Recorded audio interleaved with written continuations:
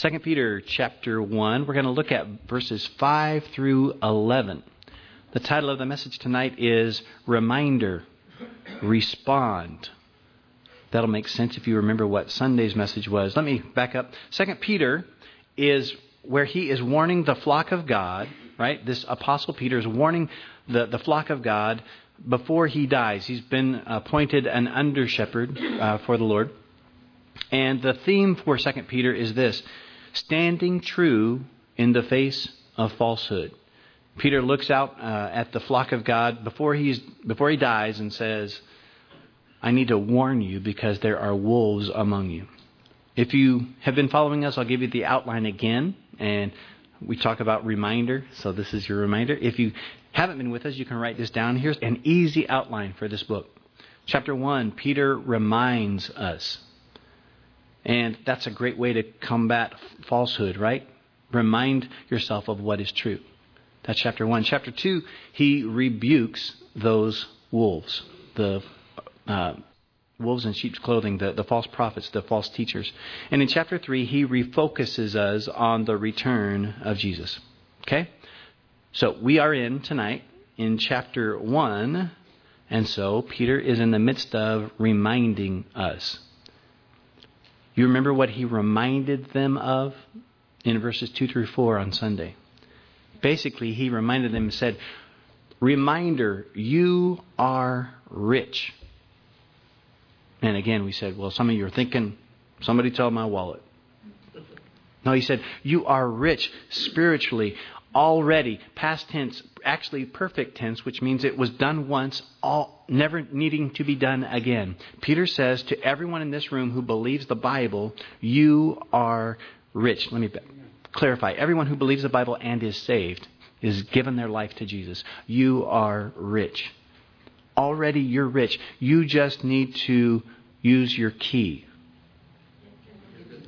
Get to know Jesus. Oh, man. No wonder Peter reminds. Yeah. When I say that word, even tonight, go ahead and yell that out there as a reminder. The way to unlock your riches that have already been given to you is to use your key. There you go. Let me just real quick, briefly rewind for you. Verse 2, Peter says, you're rich. You have the pardon of God. That means He's forgiven you. You don't feel it? Use your key. Verse 2, he says, you have the peace of God. You can be at peace with the holy, righteous God. Don't feel it? Use your key. Then he says, you even have the power of God.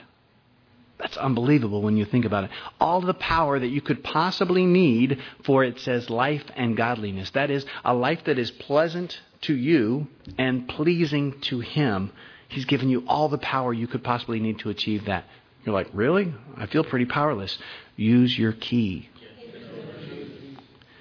And then he even says at the end of verse 4, look, you even have available to you, it's within your grasp, the purity of God and His personality. The purity and the personality of God are, in one sense, yours, within your grasp, in Jesus.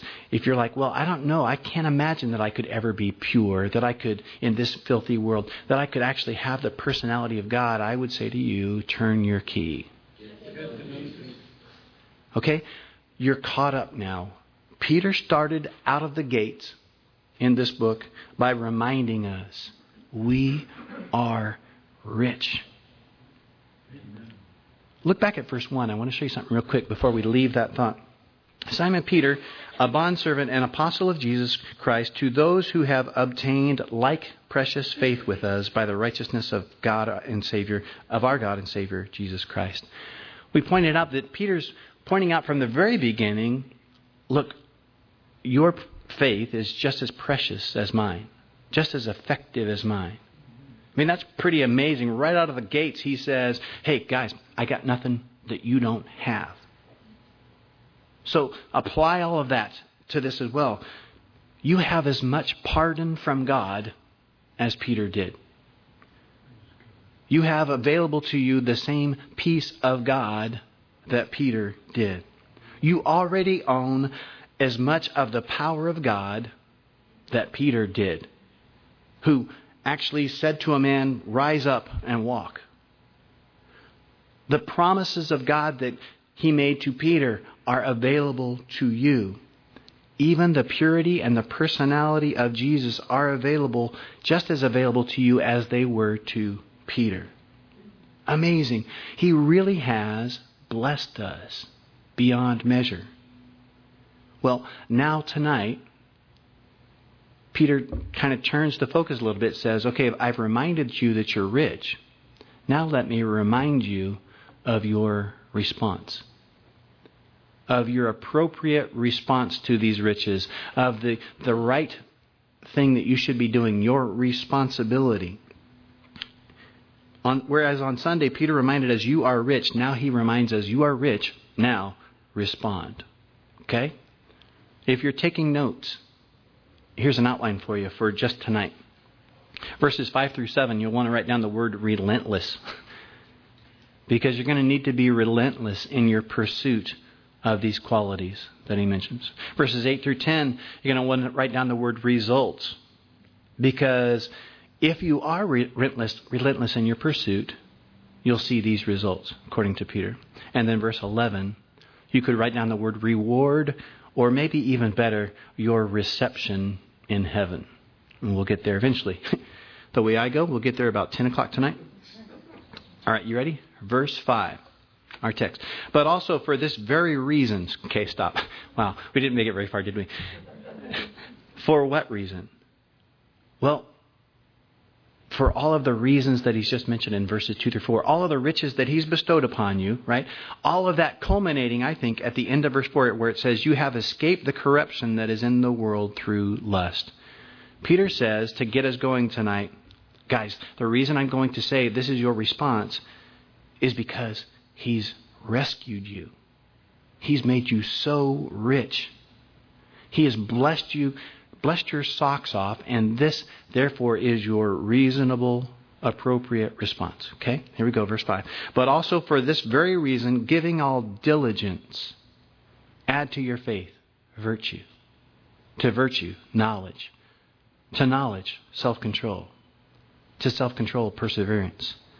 To perseverance, godliness. To godliness, brotherly kindness. And to brotherly kindness, love.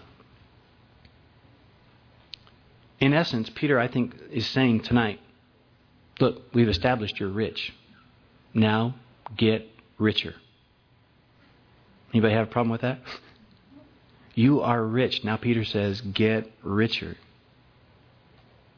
He's given you already everything you need for life and for godliness. But guess what? Peter says, there's room for more. Hard to wrap your head around, but he says he gives you everything you need, and yet there's room for more.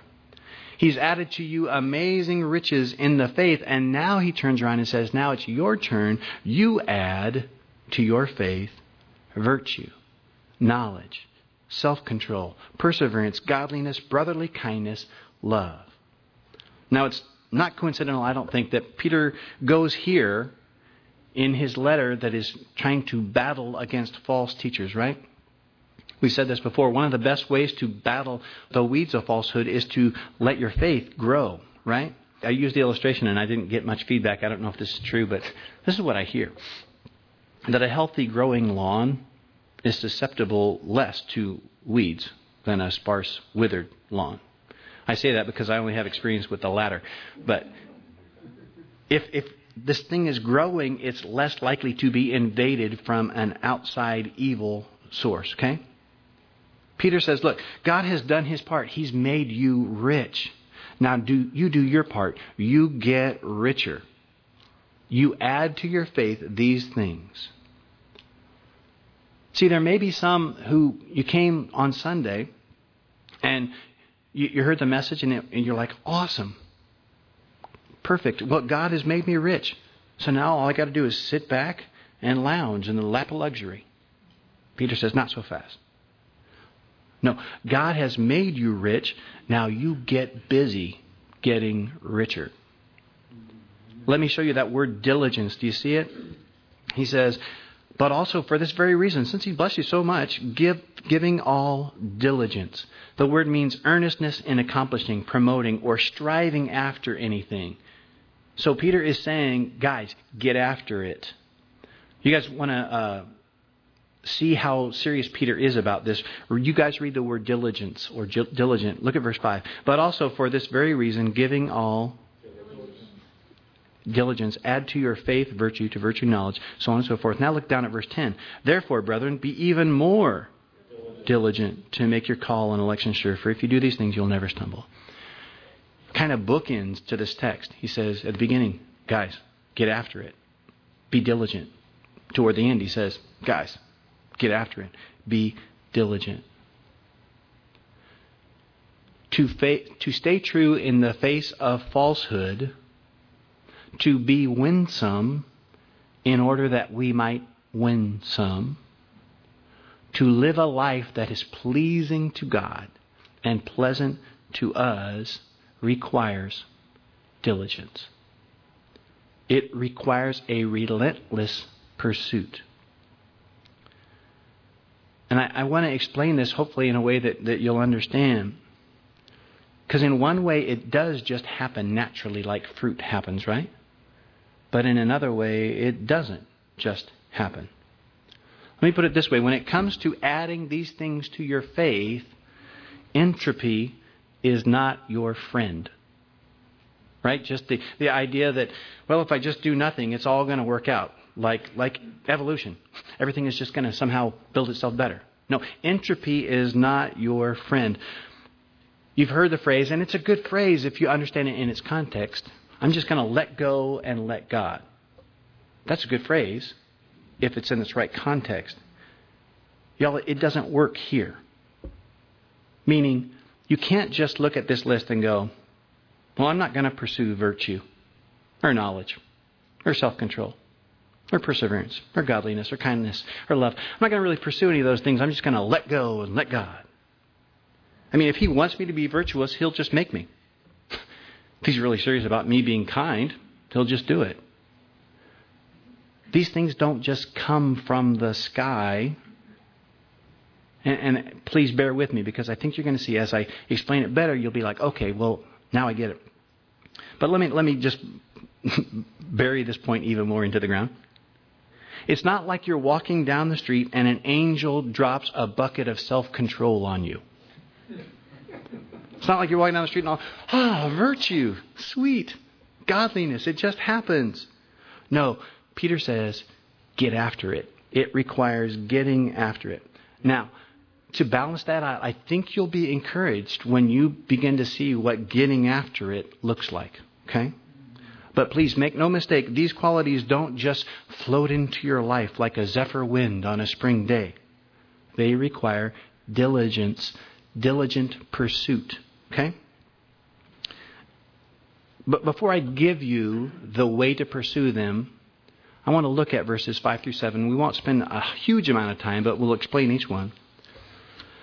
And you could put down the word relentless, but here's another word you could use for these verses. And it'll probably be discouraging before it's encouraging. Ready? You could put down the word report card. Oh man, it's already discouraging. The word report card. You guys know that, I know in Orange County this week, and apparently they just got over them in Lake County, they were doing the FCAT tests, right? The teachers were like, yes, we know all about it. I was like, you know what? We could look at tonight this list here as the FCAT. For Christ, add these. For Christ, add these. For a moment, again, we're going to get to the solution, how you relentlessly pursue these, how you get after them. But just for a moment, let's go back to those days in school where you got the report card. And at that particular moment, it's not fun to look at, but to face the facts and go, okay, this is where I got to start working, right? Let's look at this list from that perspective. This is your FCAT. What is the Lord saying to you tonight?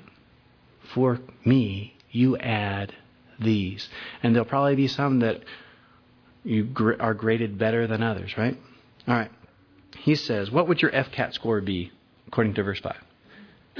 But also for this very reason, giving all diligence, add to your faith. So you've already got the faith. He says, add to your faith virtue. Virtue means moral goodness, moral excellence. What grade would you get next to the words moral excellent on your report card? Then he says, add to virtue knowledge. Interesting, this word knowledge is different than the word epignosis that we saw on Sunday. This is just gnosis. And it's a simpler word, I guess. It's not so much knowing by experience, but just truly just head knowledge. That is understanding, grasping things. So he's basically saying, add to your virtue truth. That is the ability to receive it, to comprehend it. And obviously, the way to do that would be through the Bible, right? Bible truth. What grade would you get from the Lord? It says your name, and then it says Bible knowledge, or just knowledge. What grade would you get? Don't answer. Then it says, verse 6, and then to knowledge, I want you to add self-control. The word self-control is the virtue of one who masters his desires and passions, especially his sensual appetites. It's from the root word that means mastering or controlling or restraining. Self-control. I thought I'd share this with you. I don't know if it's helpful or more confusing, but Isaac, my 5-year-old, I don't know if he's a genius or if he's trying to get out of something or if he's a theological amazing thing, but he and I have had these conversations about who's the boss. Well, that doesn't surprise you. But he's a couple times he'll say this amazing thing, which is true. He's like, Dad, if I'm the boss of myself, you don't have to be the boss of me. And I don't know if what he's trying to get at, but what he's saying is, I hope, if I learn to control myself, you don't have to beat it into me. Right? Self-control. Self-control then is the mark of someone who can be trusted to master themselves without being bossed, without being watched, corrected every single moment. If you're an employer, you know how valuable it is to have someone who's just, they're self-controlled. I don't have to be on them all the time. So self-control then, when we put it from the Lord's perspective, He sees us every second. He knows He even sees us when we're all alone, right? He knows how much self-control we have. What grade would He write down for you? Doug, self-control. I'll leave that blank for you. Maybe you're thinking, okay, all right, I could definitely maybe stand to grow in the self-control area. But maybe this is how you're thinking right this second. Well, I had self-control for a long, long time. And then this thing happened. And it set me out of my groove. And, well, I lost my self-control after a while. Well, the next word is for you. Add to your self-control perseverance. Self-control just for a short amount of time is nice, but perseverance is what you need. The word perseverance is hupomone. It means to remain under. It's a steadfastness. It's a consistency, a constancy, an endurance. In the New Testament, this is from the Blue Letter Bible, the characteristic of a man who is not swerved from his deliberate purpose and his loyalty by even the greatest trials and sufferings. Let me ask you a convicting, seems to be what I do lately, convicting question. Are you one who can endure anything for a short time? I mean, I can accomplish anything. I can handle anything, any frustration, whatever it is, as long as it's over in, say, about a minute or two.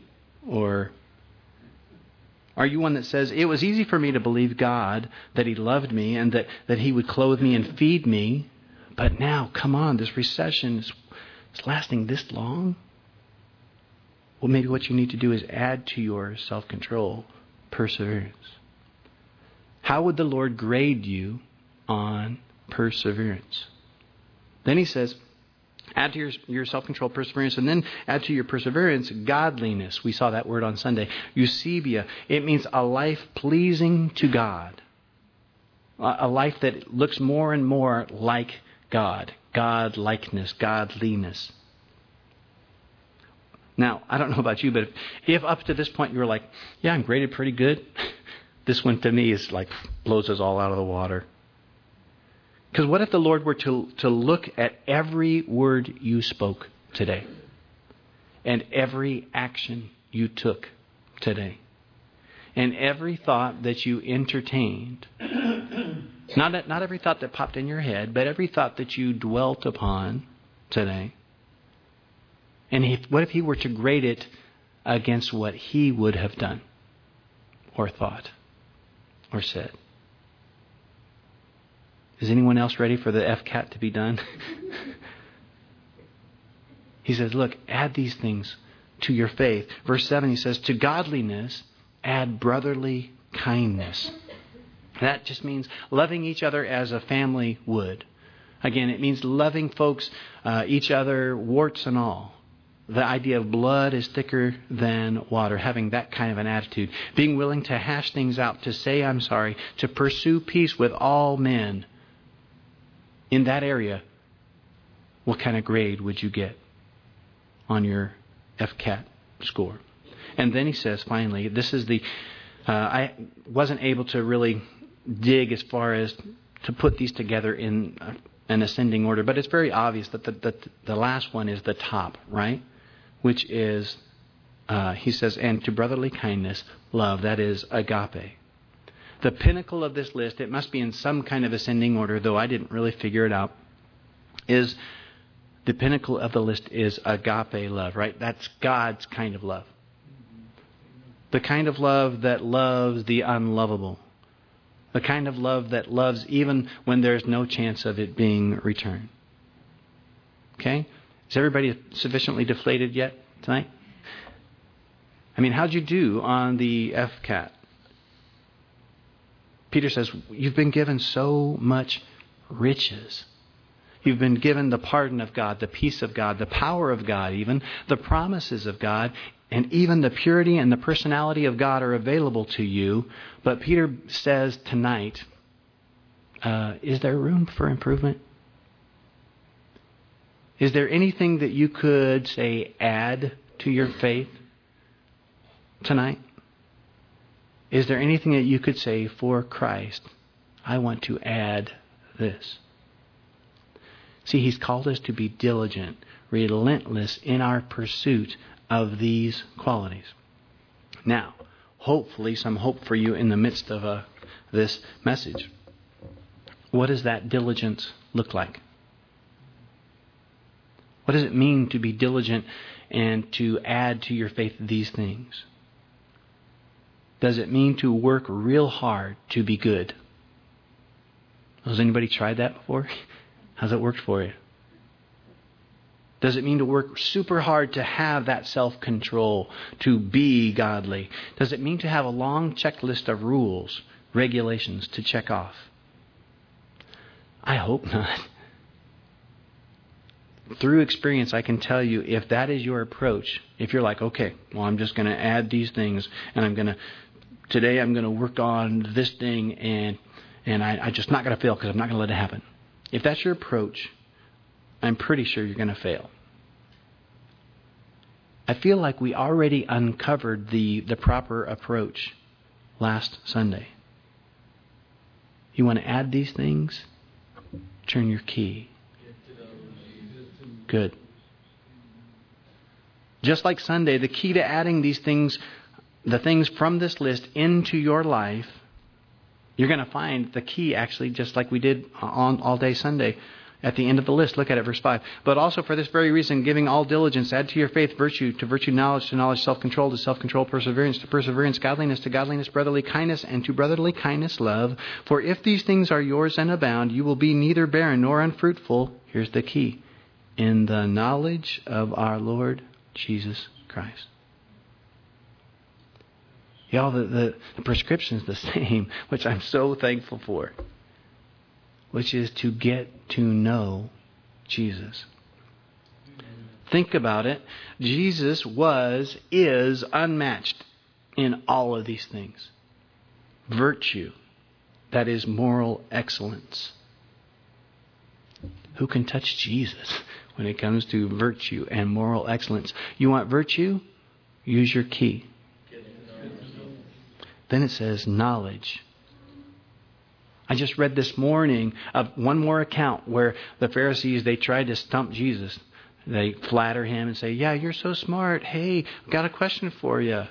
Trying to fool him. And every single time they tried to stump him, they couldn't. No one could touch Jesus when it came to knowledge.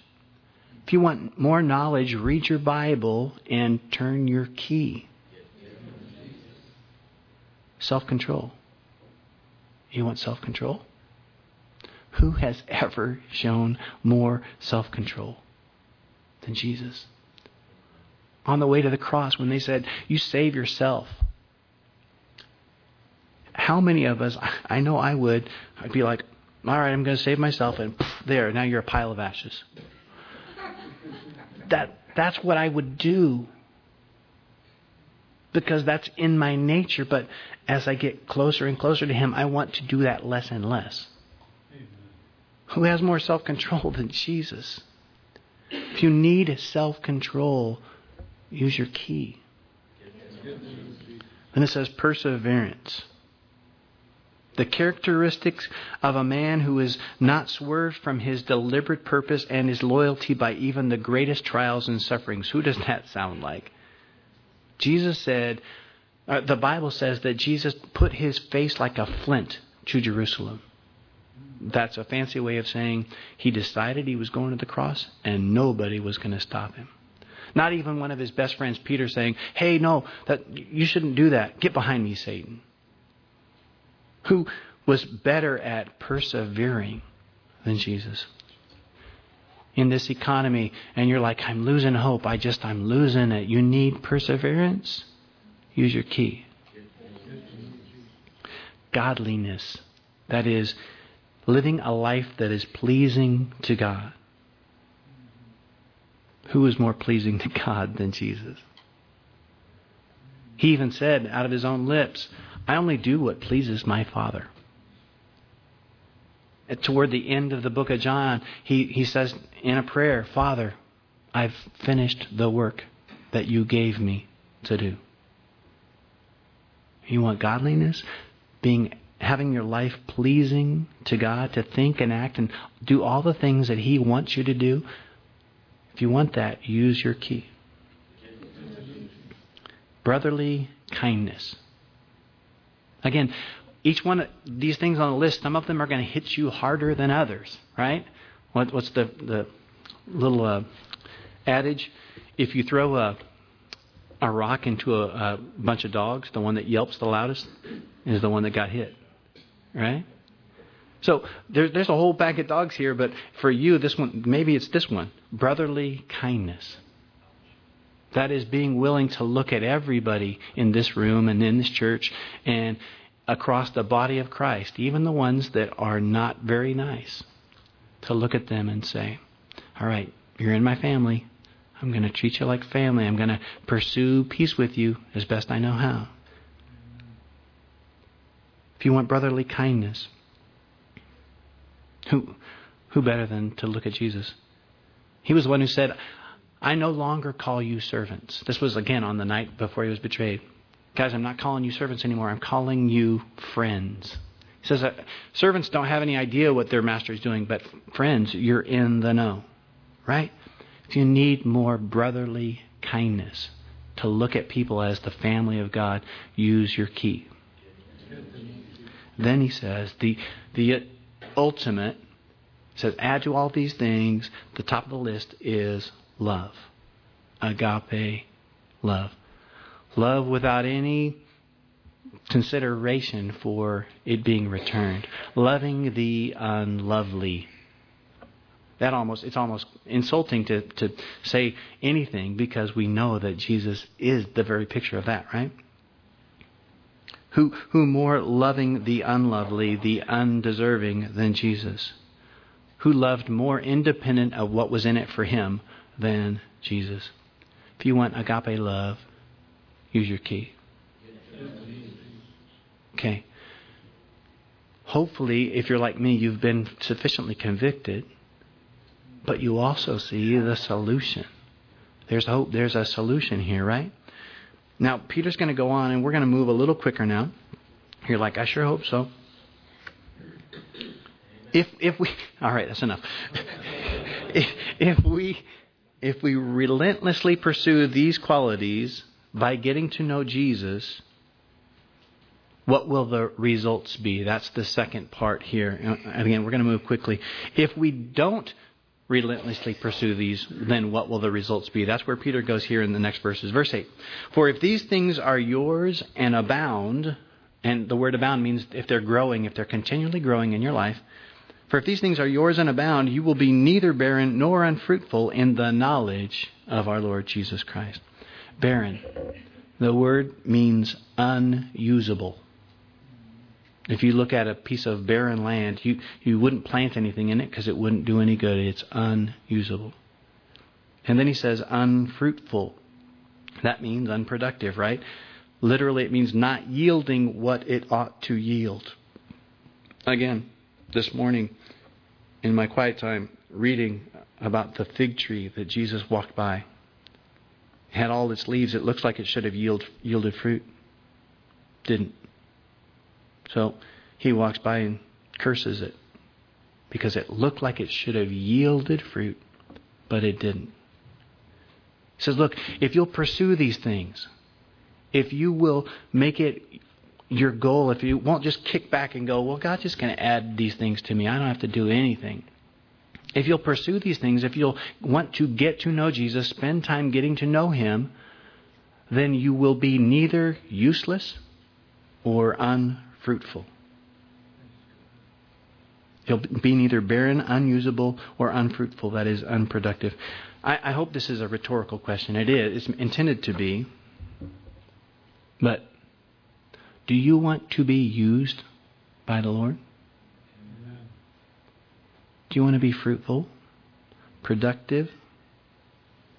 Well, Peter says, verse 8, for if these things, virtue, knowledge, self-control, perseverance, godliness, brotherly kindness, love, if these things are yours and are continuing to grow in you, you will be neither barren nor unfruitful in the knowledge of our Lord Jesus Christ. What Peter's saying, that it's sort of in the negative, but put it in the positive. Peter's basically saying this, guys. If you pursue these things, and again, Peter's a realist. I don't think he's saying you have to have these things mastered. But if you're adding these things to your life, you never have to worry about being unuseful or unproductive. That's a kind of a lightning bolt in itself. I think sometimes we're like, Lord, I'm still not in that ministry that you promised me, or the thing that I think I'm supposed to be doing. I feel like I'm spinning my wheels here. Well, no, it says right here, if you add these things, you won't be unuseful or unproductive no matter where I have you. Do you see it? So Peter says that's what will happen if you pursue them. But what if you don't pursue them? Look at verse 9. For he who lacks these things is short-sighted, even to blindness, and has forgotten that he was cleansed from his old sins. Peter says, look, the result, if you are seeking to possess these things, if you're trying to add them into the faith that He's given to you, and that's just by knowing Jesus more and more, if you do these things, you'll never be unuseful. You'll never have to worry about being unfruitful. If, however, you don't pursue these things, Peter says you are short-sighted. The word is myopazo. It's the same place we get the word myopia, myopic. It means nearsighted. And I got to thinking that's a great description of the one who really does say, well, I'm rich in Christ. I got my fire insurance. I'm just going to kick back. How short-sighted. Short-sighted, it means to be able to only see that which is barely in front of your face, right? How short-sighted it is to have that attitude. Well, I got my fire insurance, I'm good. Not realizing that however usable and fruitful you are here in the confines of time that we're in right now, The life that you're living now is what sets up the life that you're going to live then. How short-sighted is it to just look at it and go, I got my fire insurance, I'm good. I mean, we're only spending, 80 years, most of us, tops here? How long are we going to be spending there? Billions and billions of years. How short-sighted to go, I'm good. I'm just getting in. I'll have a little shack right on the outskirts of town. As long as I'm in, I'm good. How short-sighted. Peter says, he who lacks these things is short-sighted. And then he says, well, actually, let me go so far as to say they're blind. The word is typhlos, and it literally means, it's where we get typhoid, I guess, as well. But it literally means wrapped in smoke or clouded. And it's usually associated with pride. Puffed up is also attached to this word. And that reminded me that, Peter's objective here, once again, is to combat false teaching, right? Here's a little speculation, so you can set this on the side. Don't think of this as official, but it makes sense to me. I wonder if Peter wrote this list to, once again, combat the Gnostics. The Gnostics, they were a group of guys who basically, we have this secret knowledge. That's number 2 on your list there. We have this knowledge, and nobody else has it, just us. If you stick with us, we'll make you as smart as us, and you'll get to the heights of eternal knowledge like we are. I wonder if the Gnostics, I think Peter, we know this much. Peter is basically saying, look, you're rich, don't forget that. I wonder if the Gnostics were saying this to everybody that they could find. Guys, you're not rich. You're missing out on all of this great knowledge that we have. And I wonder if the Gnostics added to their list, they say, okay, if you stick with us, here's the list, knowledge. And then add to knowledge, knowledge. And add to that knowledge, more knowledge. And knowledge and knowledge and knowledge. And that their point was, look, don't worry about virtue. Don't worry about godliness or self-control. Any of those things. Knowledge is where it's at. Secret knowledge is where it's at. I think that might be why Peter is saying, look, those guys that are telling you that are blind. They are so short-sighted, even to blindness. Verse 9, for he who lacks these things is short-sighted, even to blindness, and has forgotten that he was cleansed from his old sins. Peter says if you don't pursue these things, not only are you blind looking forward into eternity, but you're also blind looking back. Forgetful, ungrateful to the Lord who rescued you. In the Old Testament, if you're reading in the Old Testament right now, you can never escape it. He is constantly reminding the children of Israel, I brought you out of Egypt. Don't forget. Okay, I'll say it again today. I brought you out of Egypt. Don't forget. It's very important to the Lord that we don't forget where He's brought us out of. So Peter says, guys, these guys are playing a deadly game. For he who lacks these things is short-sighted even to blindness, and has forgotten that he was cleansed from his old sins. That is dangerous territory. Just as the children of Israel who forgot that God did all these great things for them. See, that's one of God's themes over and over again. Don't forget, it's my right hand, it's my love for you that delivers you. Verse 9, for he who lacks these things is short-sighted, even to blindness, and has forgotten that he was cleansed from his old sins. All right, so verses 5 through 7, Peter, I think, is saying, be relentless in your pursuit of these things.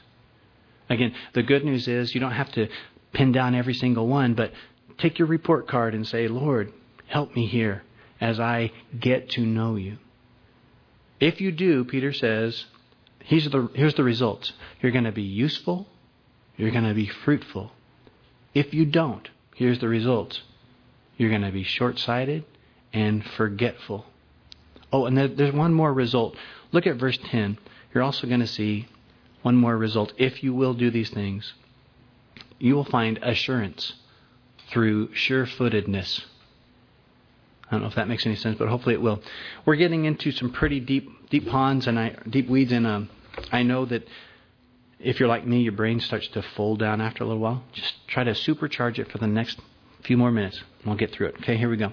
Verse 10. Therefore, brethren, be even more diligent to make your call and election sure. For if you do these things, you will never stumble.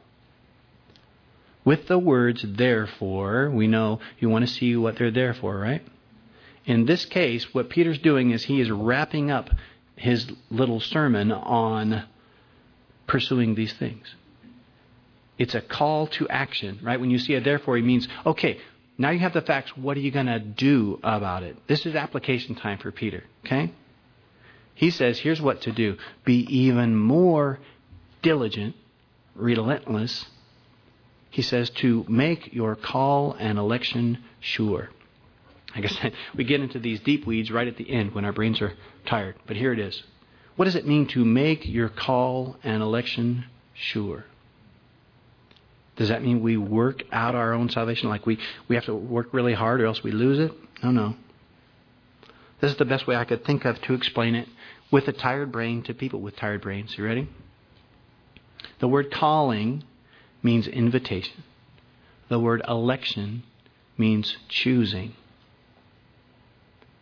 What Peter says here is God chose you. If you're a Christian, if you've given your life to Him, He chose you. You got an invitation from God to the wedding feast. And I was thinking, I'm hoping this makes sense. You guys know what an RSVP is? Yes? I know some of you do, right? It means basically to let us know that you're coming, right? Someone sends you an invitation, then they also say, please RSVP, let us know that you're coming. I'll create an impossible scenario because I'm always the one who fails to respond to them. I'm never the one who gives them, but let's give me the benefit of the doubt. Let's say I send you an invitation and you don't RSVP, but you still want to come. Chances are you're going to call me and, hey, I totally blew it, I dropped the ball. But what if you didn't call me, there was no RSVP, and you came? You would hope you were still welcome because you would hope that I love you. That's why I invited you, right? But it sure is awkward, isn't it? If we bought all this food, but we brought for this many folks, but you didn't RSVP. See, you can still show up, I think, but it sure is awkward. Did they plan for me? Am I welcome? Now, please, again, follow along. I know this is dangerous to have this analogy when we're tired. I think what Peter's saying is when you do these things, it's like your RSVP. It makes your calling and election sure. It's like confirmation. It's like saying, yes, I'm going to be there. Now, here's the deal. If you're thinking this through, you're like, wait a second, that doesn't work because the Lord knows everything. So He doesn't need my RSVP. You're right. But you need your RSVP for your own peace of mind. Does that make any sense? When He says, I want you to make your calling and election sure, He doesn't mean to God. God knows. What He's saying is, for your own sake, for your own sanity, make your calling and election sure. Make sure that you've filled out that RSVP and it looks like godliness, pursuit, right? The pursuit of these things, right? That you are adding these things into your life. And I hope I'm not making it more confusing. I'm trying to make it easier for you. This is not saying without these things you're not making it into heaven. No, it's saying if you want to have a confidence and not be always like, I kind of didn't RSVP, so I'm not sure how this is going to go. If you want to just relax, be adding these things into your life. Let me put it this way. I think it's safe to say that we've probably all had moments. Haven't you had moments in your life where you stumbled so badly that you thought to yourself, I don't even know if I'm saved. I don't even know if I go to meet Him today. I don't know, because how could I have blown it that badly and still be a Christian? I want you guys to see this in verse 10. Peter is saying you don't have to ever feel that way again. You don't ever have to feel that way again. I'm hoping I'll make sense here. You're stumbling. That stumbling that you do that makes you like, I don't even know if I'm saved. Peter, I think, is saying, look, that comes when you quit pursuing virtue, knowledge, self-control, perseverance, godliness, brotherly kindness, and love. That just comes. I've heard it said, and maybe this will make it click for you. The Christian life is kind of like, in one regard, bicycling up a very steep hill. Right? You just got to keep plugging away. And when you go, okay, I'm good, you don't just stay there. You start to backslide. And when you backslide, when you stumble, is when you start thinking those thoughts. I wonder if I'm even saved. I wonder, right? But when you get to know Jesus, when you say, I'm going to pursue these things by getting to know Jesus, then you won't stumble in the horrific ways that you have before. Right? We're all going to stumble. But what I think he's saying is you don't have to stumble to that point where you wonder if you're even saved. And it's very simple to get to that place. Just pursue these things. Not these things per se, but these things as you spend time with the Lord. So I don't know if I've made it more confusing or not, but the net effect is that your gradual addition of these characteristics in your life is your RSVP. Not for his sake, for yours. So that you can look at it and go, yep, got my invitation and I got my RSVP, right? I actually am a little more filled with brotherly kindness than I was last year. If you're not, if you look at your life right now and you look at last year and you go, man, I was so much better. You know, I was in a better place. My head was going. I was more godly, all those things. How can you have that security that he's talking about here? Okay, so we're not talking about that you can lose your salvation, but we're saying security in it. All right, finally, he continues that thought, verse 11. For so an entrance will be supplied to you abundantly into the everlasting kingdom of our Lord and Savior, Jesus Christ. Last word, we've seen relentless pursuit of these things. We've seen the results of that pursuit. And then this last one is your reward, or perhaps better word would be reception, since we're talking about RSVPs, right? Have you ever thought about what kind of reception you want in heaven? The word entrance there is gate. It's the picture of coming through the gate at the end of a long journey and being received in one way or another. Have you ever thought about what you want it to look like when you walk through those gates? Maybe you're thinking, well, look, any reception besides St. Peter holding up a sign with a U-turn sign on it sounds good.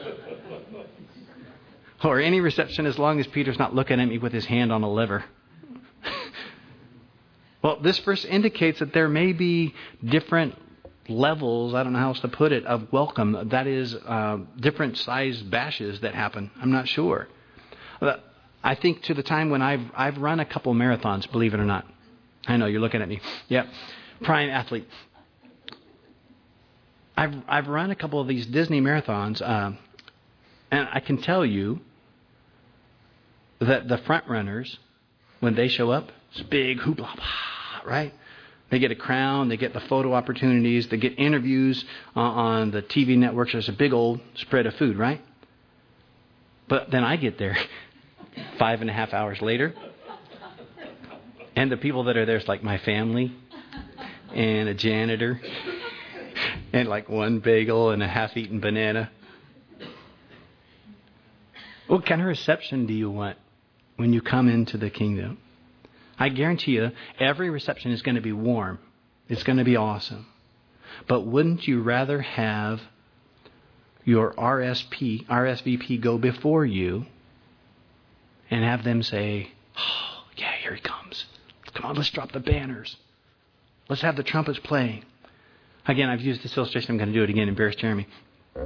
I know Jeremy, and I love him, and he is just a good and godly man. And I like, again, I picture it like being they're like, oh, there's Jeremy. Yeah, let's welcome him. Okay, somebody get the crowns, get him the crowns for this, and so that he can throw them at the king's reception. Drop the banners, all that stuff, and then I show up, and there's a kazoo. And some guy hands me a beanie. And the angels say to me, dude, I'm so glad you made it. We were taking bets on you. What kind of entrance, what kind of a reception do you want? Because he says here, if you add these things, for so an entrance will be supplied to you abundantly into the everlasting kingdom of our Lord and Savior, Jesus Christ. And interesting, I just want to close with this. See that word supplied? This might wrap it all together for you. It's the same exact word that you find in verse 5 for add.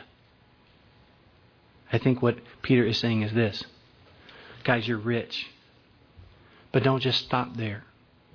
Pursue these things. Add these things to your bag of tricks. Add your energy to the Lord that He can create these things in you. And I promise you, He will add an awesome reward for you at the end that you'll be able to throw at His feet. That it will be an awesome time of worship. Okay? Let's pray.